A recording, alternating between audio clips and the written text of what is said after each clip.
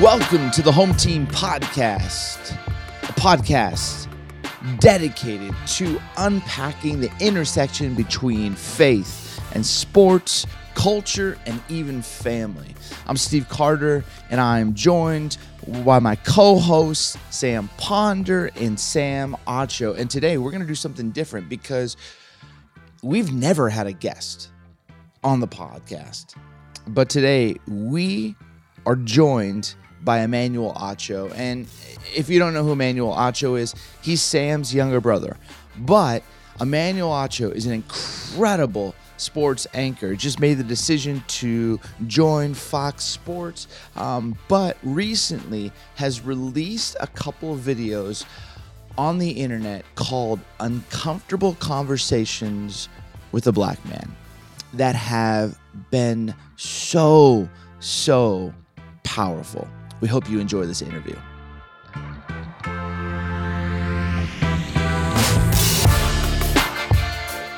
Well, friends from the Home Team Podcast, I'm super excited because today we got a little bit of a surprise. We have Emmanuel Acho, and he, recently he's been breaking the internet with his videos. He's been with Matthew McConaughey, Stephen Colbert, Robin Roberts, George Stephanopoulos, and Good Morning America. But friends, he's never been on the Home Team Podcast.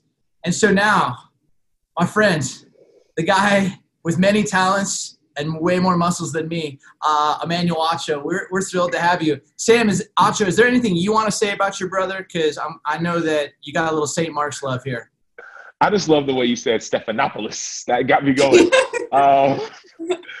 E, I'm glad to have you on, bro. And it's funny, I call you E. Most people who know you, they may call you Acho, and so they get us confused. I call you E, I call you bro. But, I'm just proud of you, man. You're killing it, doing your thing.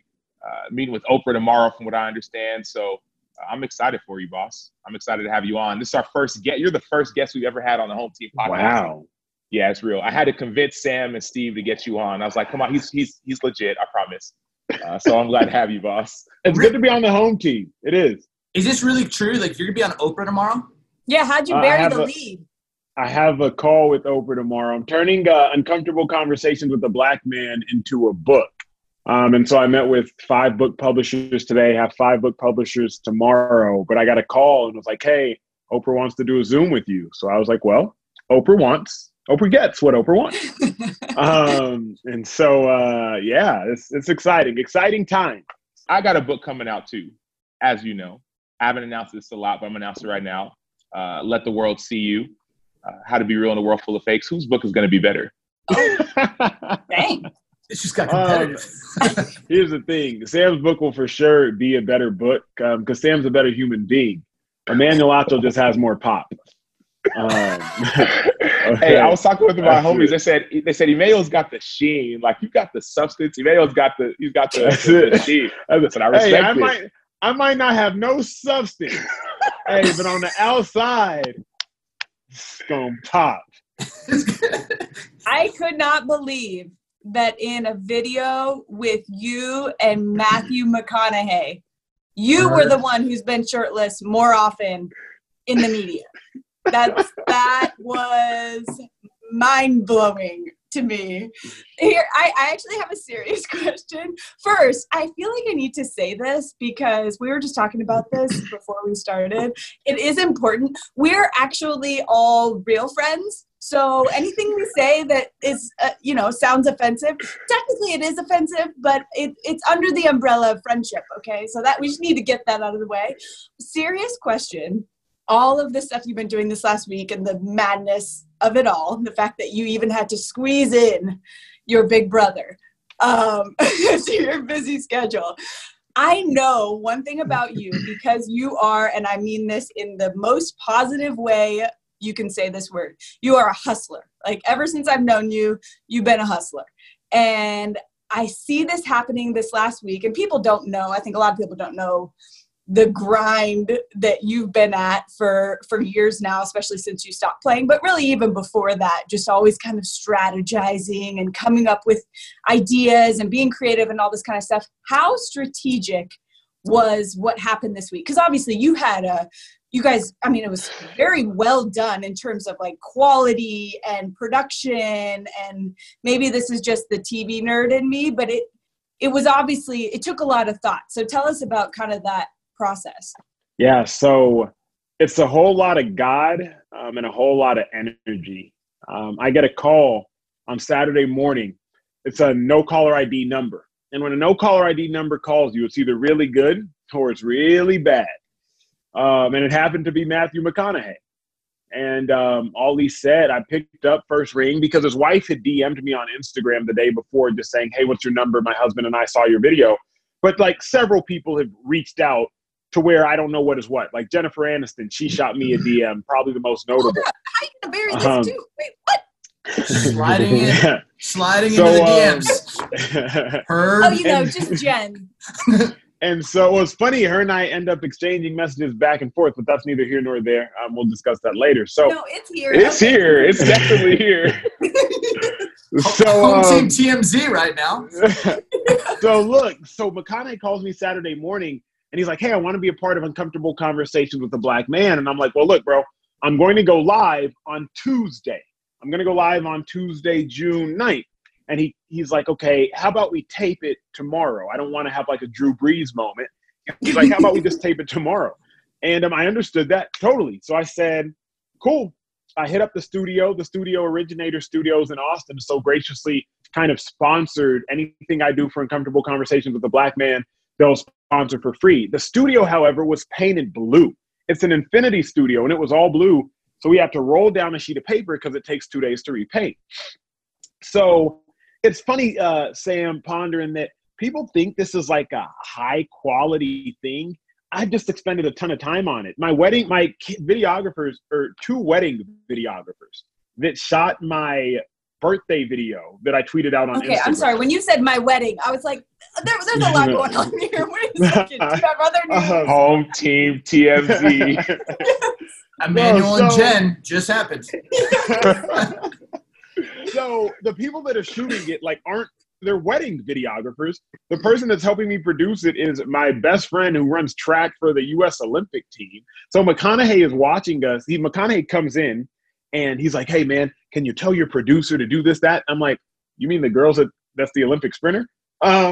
So Sam, I say all that to say, we tape it on Sunday, turn it around on Monday, we drop it on Tuesday. The ESPN wrap that I released today, I've been sitting on that for a week.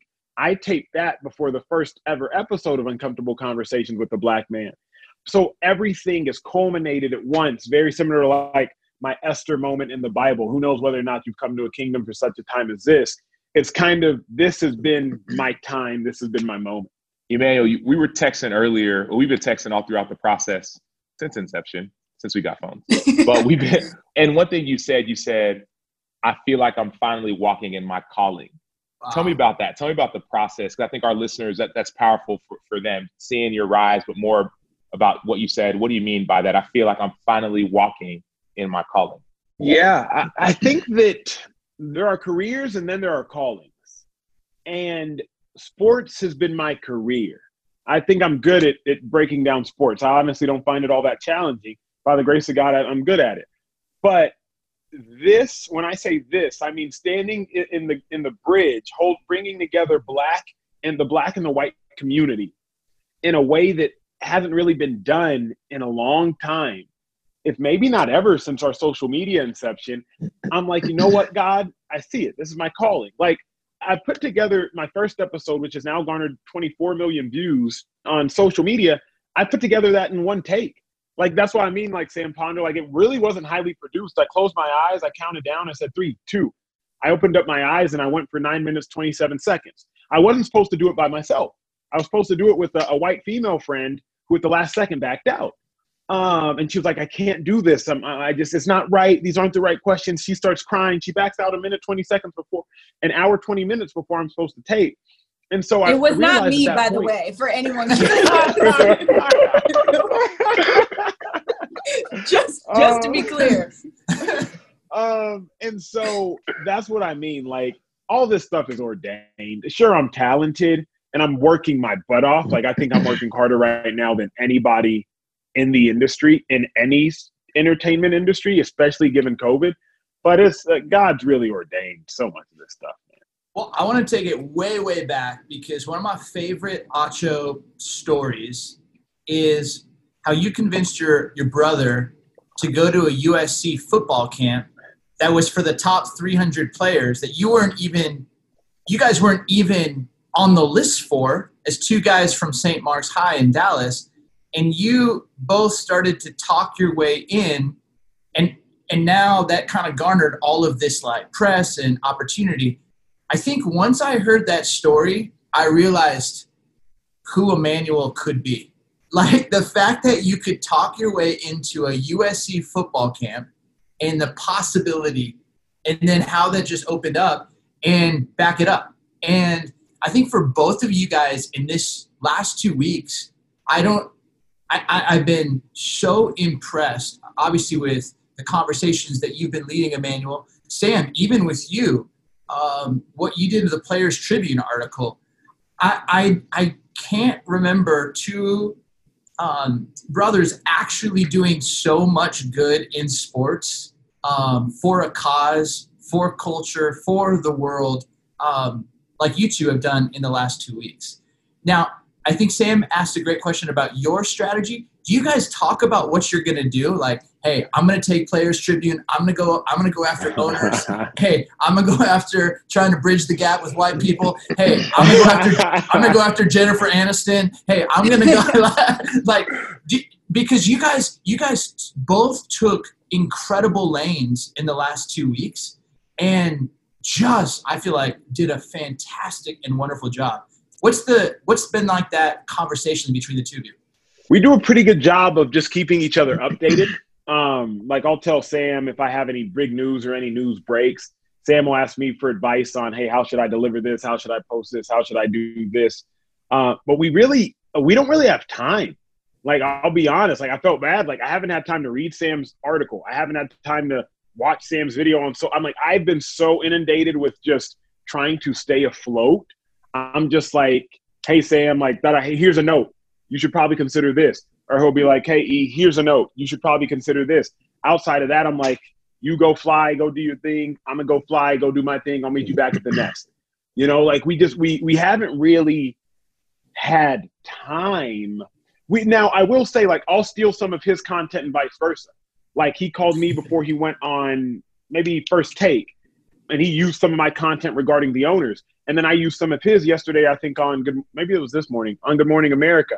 We do a good job of borrowing each other's content, but it's really just a matter of supporting from afar and convening at times. Yeah, the coolest thing for me that I thought about during this season is that the verse that talks about outdo one another in good works.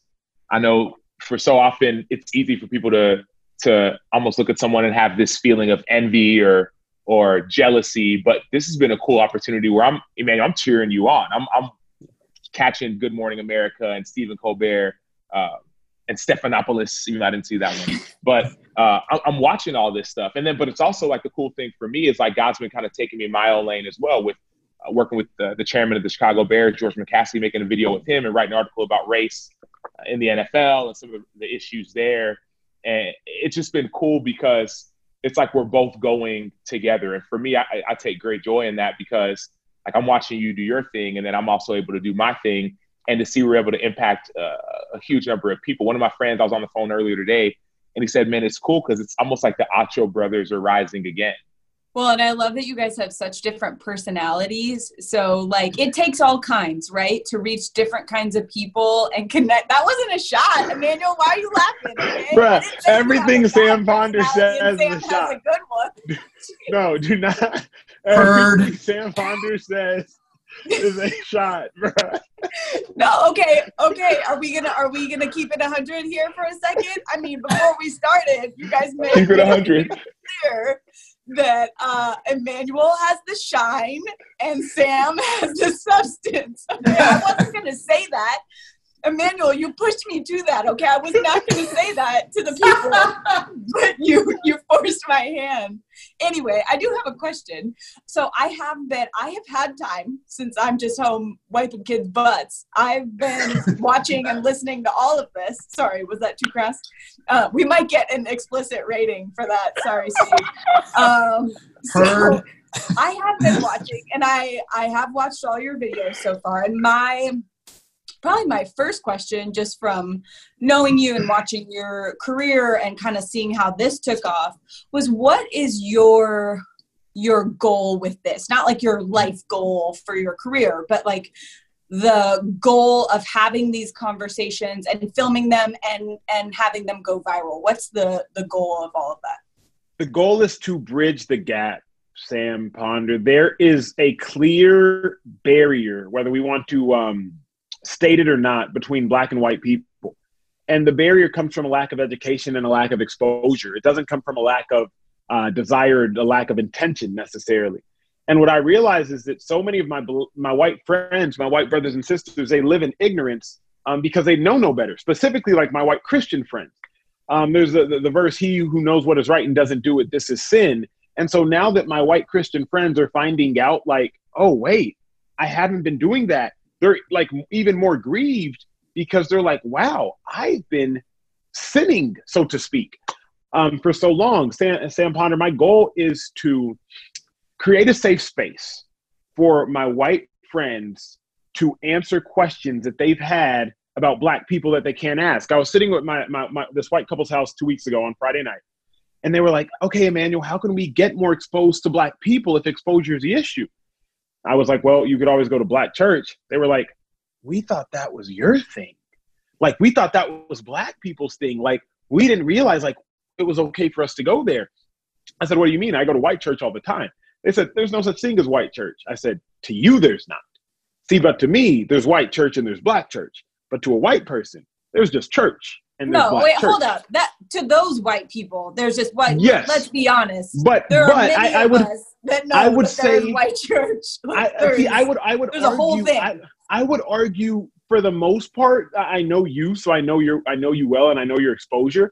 I would disagree with you. I would politely disagree with you because I think that one of the biggest issues that I found is a lot of my friends walk around in ignorance. Now, it's not malicious ignorance. It's just ignorance. Like when I was talking about the story of when I go to a mailbox and if there's a white man or woman going to the mailbox, I'll sit in my car because I don't want them to feel like I'm threatening them in any way, shape, or form.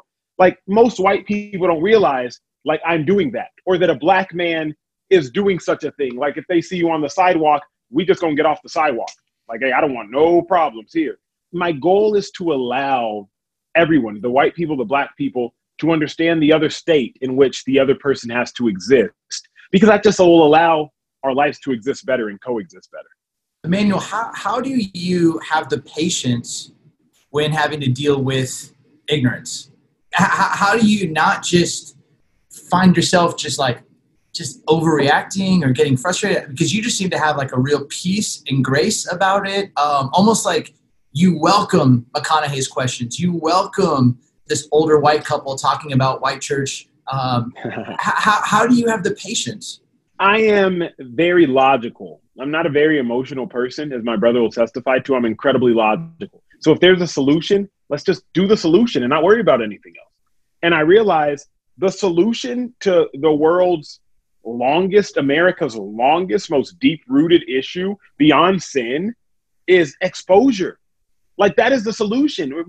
We dictate how we feel about white people, Black people do, several of us, by what we've heard, by what like the world has told us about white people and the man. Several white people dictate how they feel about Black people by what movies and hip hop songs and the media and the history books tell them. And so I realized, man, okay, Acho, getting mad ain't gonna help nobody. So let's just have a conversation.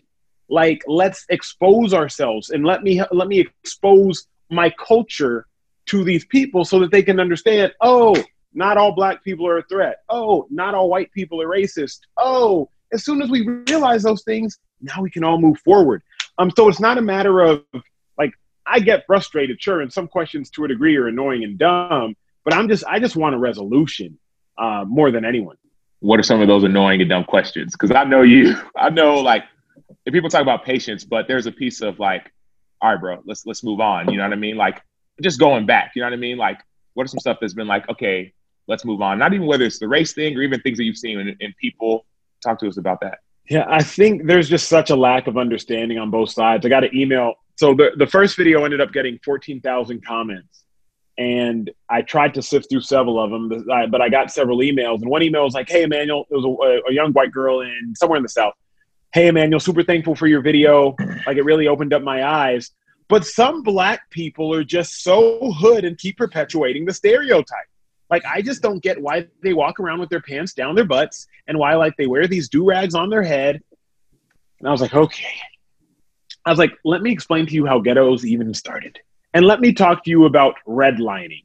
And let me talk to you about the fact of after the Civil War, when we were choosing where people were going to live, we put Black people and people of color in the least desirable areas. And they were redlined. And so therefore, they could not get funding and bank funding to build houses. And so when the funding came in, they wouldn't go to the areas that were redlined where the Black people were. Okay, now you wonder, well, how come they're not educated? Because 50% of public school funding comes from property taxes. So if the schools are funded by the homes that aren't funded, then the schools are bad. If the two primary ways to acquire wealth historically in America are through education and through homes, then you don't have an education because you ain't got a home. And so I'm like, let me just explain to you why what you're seeing is existing. I used to be like so many of my friends who was just like, oh, you can work your way through anything. You can achieve the American dream if you want to. It's all about hard work. My parents came from Nigeria with nothing and they got their doctorate. So I'm like, yes, we can achieve anything. Then I took a class getting my master's called Social Determinants of Health. And I realized, some people are kind of born with a really bad deck. By the grace of God, maybe they can flip it. But some people are born to fail and you got to find a way and pray that like you can get out of that. But it's not a fair playing field. I mean, I'll think about this, and pardon me for rambling. I live in Austin, Texas. On the east side of Austin, Texas, that was what used to be the Negro district. That's where all the Black people lived. That was the Red Line district. On the west side is Lake Travis, familiar, and Westlake, familiar for Nick Foles, Drew Brees, Baker Mayfield. It's only by being white that you were able to be on that side and the other people were able to be on the other side from your lineage and your generations is what I'm referring to. So when you talk about wealth that has been passed down and been passed down and been passed down, when you grow up and you get to go to Westlake, one of the top high schools in Austin, and the other person grows up and they have to go to one of the dirt poor high schools, that ain't got nothing to do with you. That has everything to do with way back when in inequality. And so I just want people to understand, you know what? Maybe I've had help in life that I never realized. So let me not be so quick to judge. I guess my question, one of the questions I had, I think it was after the McConaughey video, and I can't remember if he said something about this. It came up in one of the videos. You'll know what I'm talking about. But he was talking about what equality means. And I had never really spent time I'd only thought of that from like a female-male perspective, right? Because that's a whole other issue for another time. And my definition was always that we are equal in value, but not the same. Because I think sometimes we get real in the weeds with sameness. Like, oh, we're equal, so we all have to look the same and talk the same and dress the same and all that. So how in this scenario, on this topic, how would you define equality? Like, what does that look like in modern day in terms of the goal you have, really, from what you communicated, the goal you have by doing these videos? So I'll preface with the fact that we've never seen equality in America. That's what I told McConaughey, and that is what I will say here is we've never seen equality. My goal for equality is simply to look at someone and esteem and value them the same. My goal actually for equality is to not cast judgment on a person before you have interacted with that person. And Sam Pondy, we know that doesn't exist. There are implicit bias all over the world. White people can't jump. White people aren't athletic. Asians are good at math. Black people are athletic. Black people are unintelligent. Equality for me is looking at a person as if they were a blank white sheet of paper. And as you continue to interact with them, now you fill in the paper. Now you fill in the sheet. But we don't have that. Will we ever get that? Through generations. I view it like this. If you walk up to a water fountain and the water fountain hasn't been running a while, when you first hit the button, you'll see dirty water come out. But as you continue to hold on to the button and the water continues to stream out, it'll get a little bit cleaner and then a little bit cleaner. Then after several seconds, it'll be clean. That's what will happen in our society. Right now, our society is very muddy. The racial inequality is very muddy. But if we start to educate ourselves now and pass down this education in the generations and this exposure in the generations, it'll begin to become clean. So Sam, as far as equality, I hope we can get to a point where our children look at each other and see blank sheets of paper and don't look at each other and already cast certain things onto their life. As children, I totally agree. I mean, I think that was Martin Luther King Jr.'s dream. Obviously, we're not there yet.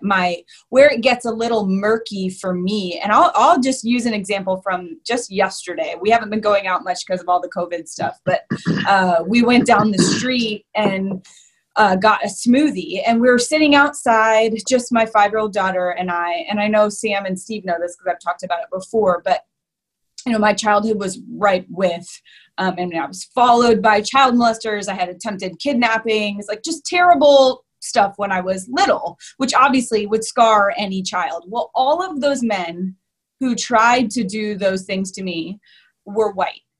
And there was a guy who walked past us while we were sitting there. And look, I know this isn't PC to say, but I don't know any other way to say it other than he reminded me of those guys. There was a certain look about him. Like he was what I would describe, probably not on camera, as like a shady white dude to me. That triggered like all these thoughts. And I'm not kidding. This is embarrassing to say, but I'm just going to admit it.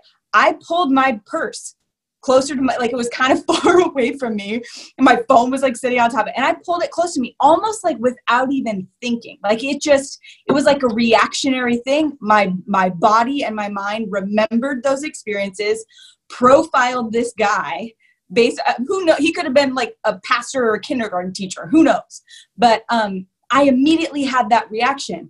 And I guess the reason I'm saying this is to say, how do we as adults treat people equally and do what you said, try to have a what'd you call it, like a blank sheet of paper with each person, and still be wise in our interactions, like I'm not talking about, and I heard you say this with Matthew, I think, where it was like, you think white people are just like scared, like think a black guy on the street is scary. I know that there are a lot of people who I'm sure have that feeling and have that, like that's not a personal thing for me. But I do know what it's like to have past experiences and then judge people in the future based off of those experiences. All that to say, I think that's one of the big struggles of this issue is we are taking, I think it's so much easier with kids, right? Because you said this, but I think it's true in so many ways. Like kids learn racism and bias like that they learn that from watching you. They don't come out that way. We all know that with little kids. So it's not the children, I think, hopefully, based off what's happening, like your video, are growing up in a more accepting, open generation. I hope that is my hope for our children. What do we do with the adults like me, whether it's the issues I have from my past or people, especially in the South where it's more concentrated because segregation has even lasted longer in the experiences I've had there in terms of literally just living on different parts of town and all that kind of stuff. How do we handle that as adults? How do we take away the experiences we had and see people in that as that blank sheet of paper like you described? I think practically, if I'm being honest, you can't as an adult, practically. Like realistically speaking, it's almost as if you to have your whole doctorate written up and it would be like, okay, now imagine this whole book is empty. It's not practical. The fact of the matter is, Sam, to your point, your past experiences allowed you to draw a future conclusion. The difference is we exist in a world where people are drawing conclusions based on experiences that didn't necessarily exist, based on experiences that they saw on television or heard in rap songs. Like, not every Black person has had an experience with a white person who necessarily profiled them. But society tells us this is what white people do. Not every white person, because they just don't hang out with Black people, has had an experience where they've run into a hood, quote unquote, or a gangster, quote unquote, black dude. But what does the movie you watched on Friday night tell you? And so now we got people drawing from experiences that they never experienced. And so that's the problem. I totally understand drawing from real life experiences. At that point in time, it's just a matter of, okay, can you rewire your brain, et cetera? My biggest issue is we have a world that draws on experiences that they never actually experienced. So to culminate the answer, as adults, it's like learning a language as an adult, or it's like learning how to play an instrument as an adult. It's possible, but I think we have to start with our children. Like, we have to expose our children so that when they become adults, teach a child in the way he should go, and when he's old, he won't depart from it. So when they become adults, it's all good. Yeah, and I'm learning too that it just takes work. Relationships like that take work. Is it possible? Yes, but it's difficult. Think about in the work atmosphere, specifically in the NFL with coaches.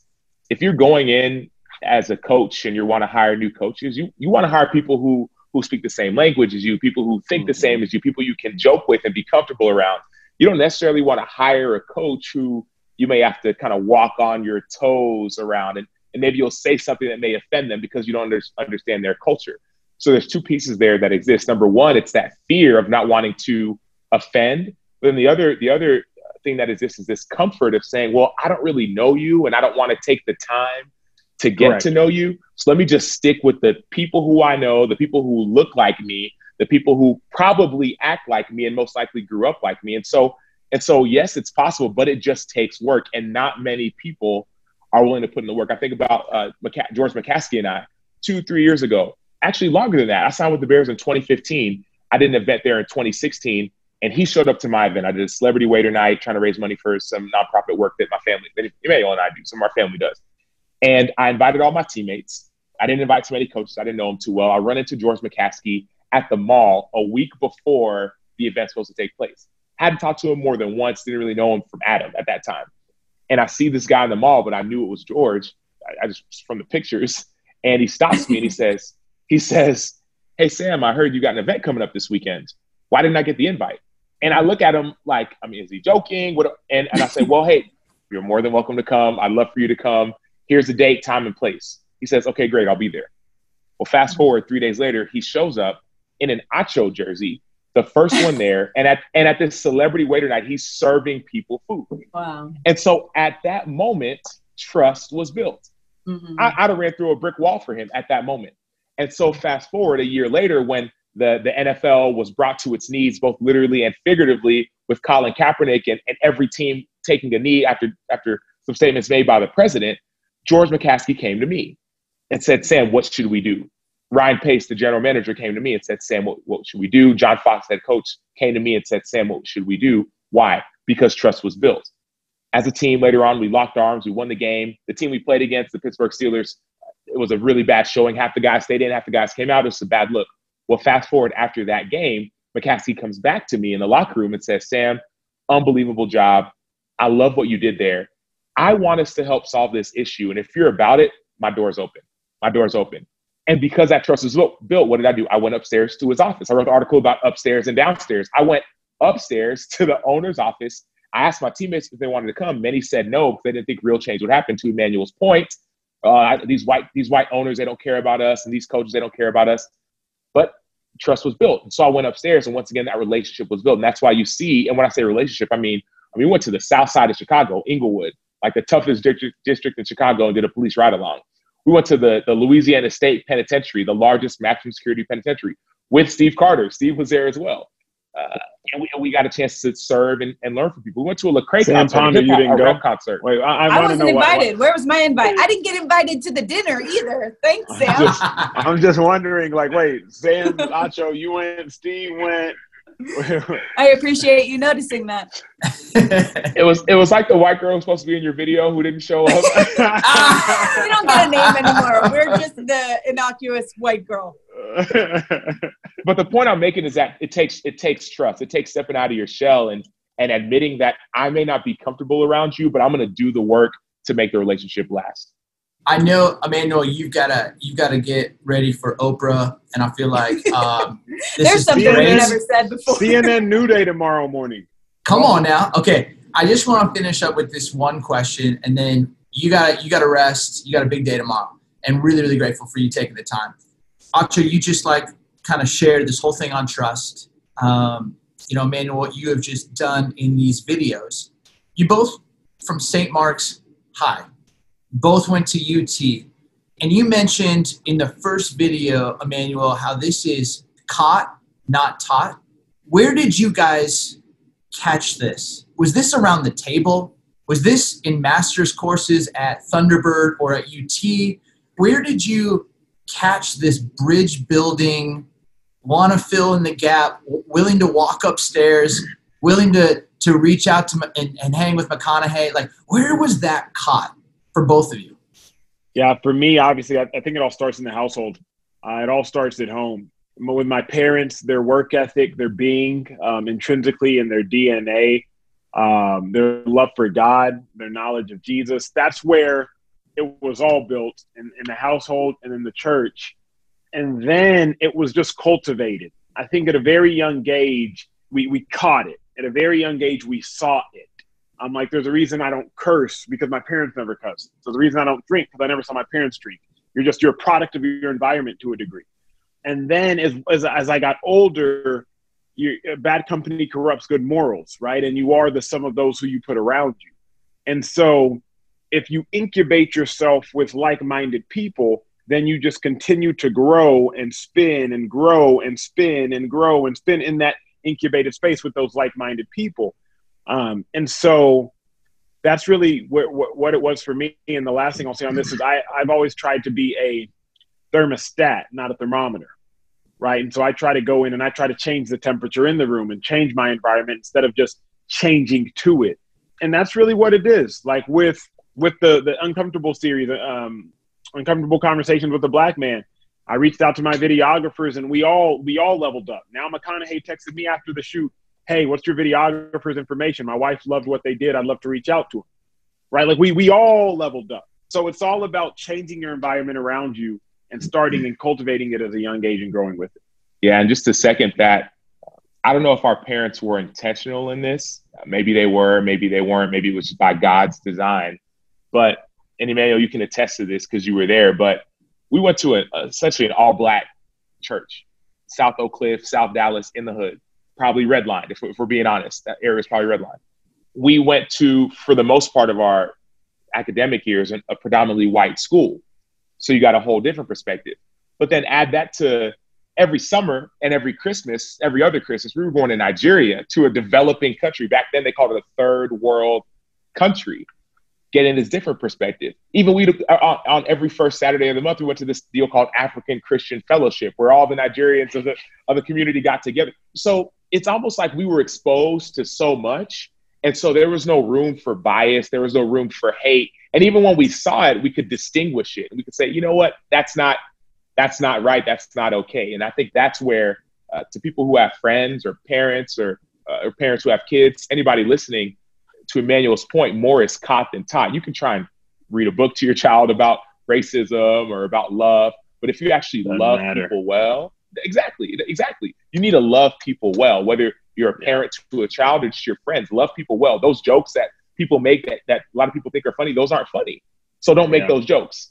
And I think when I say those jokes, people know what I'm talking about, right? Don't make those jokes, or don't allow your friends to say those things that oftentimes Black and white people will just laugh off because it's just part of life. It's like, no, man, you got to start living out the way that you want the world to become. And I think just last thing to that, it's so imperative that we expose our children. Like, and I don't have any, y'all, I believe all y'all on the call do it. Man, my married friends with kids, they underestimate it. Like, I went to my friend's house the other week, and their son's known me since birth. He's a 3-year-old. And he wouldn't hug me. He was acting all weird. And the dad was like, honestly, bro, I thought it was because he hadn't seen Black people in a while. And the wife was mortified. But I was honored that he would actually acknowledge that, because I'm like, great, you get that there might be a problem. And the problem is now they're like, well, how do we expose them? And I'm like, well, if you live in your white neighborhood in this white suburb and you go to your white church and you live in your white life, they're never going to be exposed. Yeah. Then your kid's going to be 25 and you're going to be sitting here wondering, like, why there's a problem. You're going to be sitting here wondering, like, why he doesn't know how to communicate with Black people or why he's ignorant. And it's because you developed that, you cultivated that. And mind you, we live in a society where, no disrespect to anyone, where you can walk this whole life, your whole life as a white person white, because everything can exist in just the stores you go to are expensive. So for the most part, they'll price out Black people who have $5 to $100 of wealth that every white person in America has. So you're priced out. You can go to a school in a school district that has priced out Black people. You can go to a church in a church area that is not priced out, but is churched out Black people.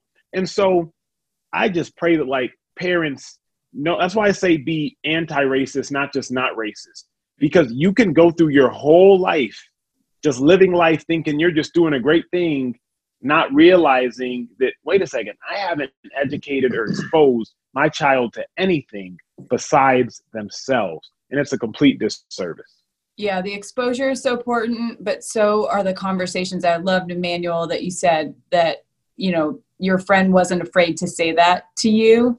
I think sometimes, and this is not true for all white people, but for some white people, kids will say something or someone will say something and it's like, oh, no, we don't, like, we don't say that. We don't say that. Look, we live in New York City, so we have all the conversations on the street about all the things, okay? And some of those conversations you really don't want to have when your kid's like 3 and yelling it on a subway about all different sorts of things. But I will say I didn't want to, when our daughter asked a question similar to that, one of our friends had been at our house who was Black, and we told Scout that we were having another friend over. And she just asked, she was 4 at the time, I think. And she just asked, she said, does she have light skin or dark skin? And I think there's this immediate, like, oh no, who cares? It doesn't matter. Why does it, like, don't say that. And then I was like, no, it was such an innocent question. She wasn't saying one was bad and one was good. Yeah. She was just curious. Like, we shouldn't be so afraid of these conversations that we suppress the questions and we attach shame to those, right? Because she has there was nothing behind it. You know, it was genuinely just a question. And sometimes I think we project our own issues or insecurities or fears on our children, and they don't deserve that. So I would just encourage all the white people out there that have had those same feelings of like, quiet, ask that question at home. Like, no, it's okay. And it's okay if there are some awkward moments to be like, hey man, she's 4. Like, just a question, and there's no sin behind it. That is innocent curiosity. So good. Well, hey, I just want you guys to know, I feel like you 3, I pray for you guys, each of you often, just because of the spaces that you guys, that God has entrusted to you. And I think one thing that has given me hope that came out just before this kind of podcast taping, and I was telling Acho this, is that the New York Times bestseller list had 11 out of 15 were authors who were Black or people of color. That is the first time I think that has ever had that kind of stats. And I just go, gosh, I think it's these conversations that you're having, Emmanuel. I think it's the things that you are writing, Acho. Sam, Ponder, I think it's even just the vulnerability at which you have shared. You know, I think it's the normalizing and the exposure, the trust, the relation, and we need more of it. And so, Emmanuel, for what God has in store for you, profound levels of blessing on you, and thank you. Thank you for starting these conversations. Keep bridging that gap. We are so, so thankful. And come on anytime, because we'll take shots at you anytime. Well, now Sam that Ponder, you know Jen you have Aniston my and number. Oprah, you can really come on anytime. Yeah, it's Tell 'em we been a said what's pleasure, up. my friends. Love you, Have a boss. good one. All right, bro. Later. Bye.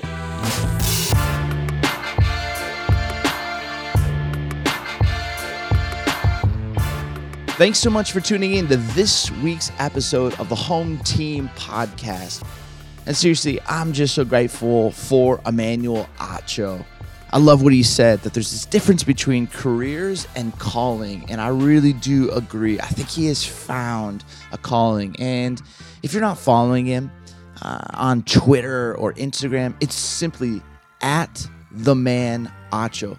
Find him, follow him. The sky's the limit with this guy. And I'm just so grateful that in such a busy couple of weeks, he took some time to join and speak some life and truth into all of us. But seriously, we're grateful for you. The Home Team Pod is on Twitter at Home Team Pod, and it's also on Instagram at Home Team_pod. We always love to hear from you. If you've got questions or maybe even some thoughts of who potentially, if we ever do another interview, we should do, let us know. But if you really enjoyed this podcast, please share it, subscribe, leave a review. But more than anything, thank you for being the kind of people who go on this journey with us. We'll see you next week. Grace and peace.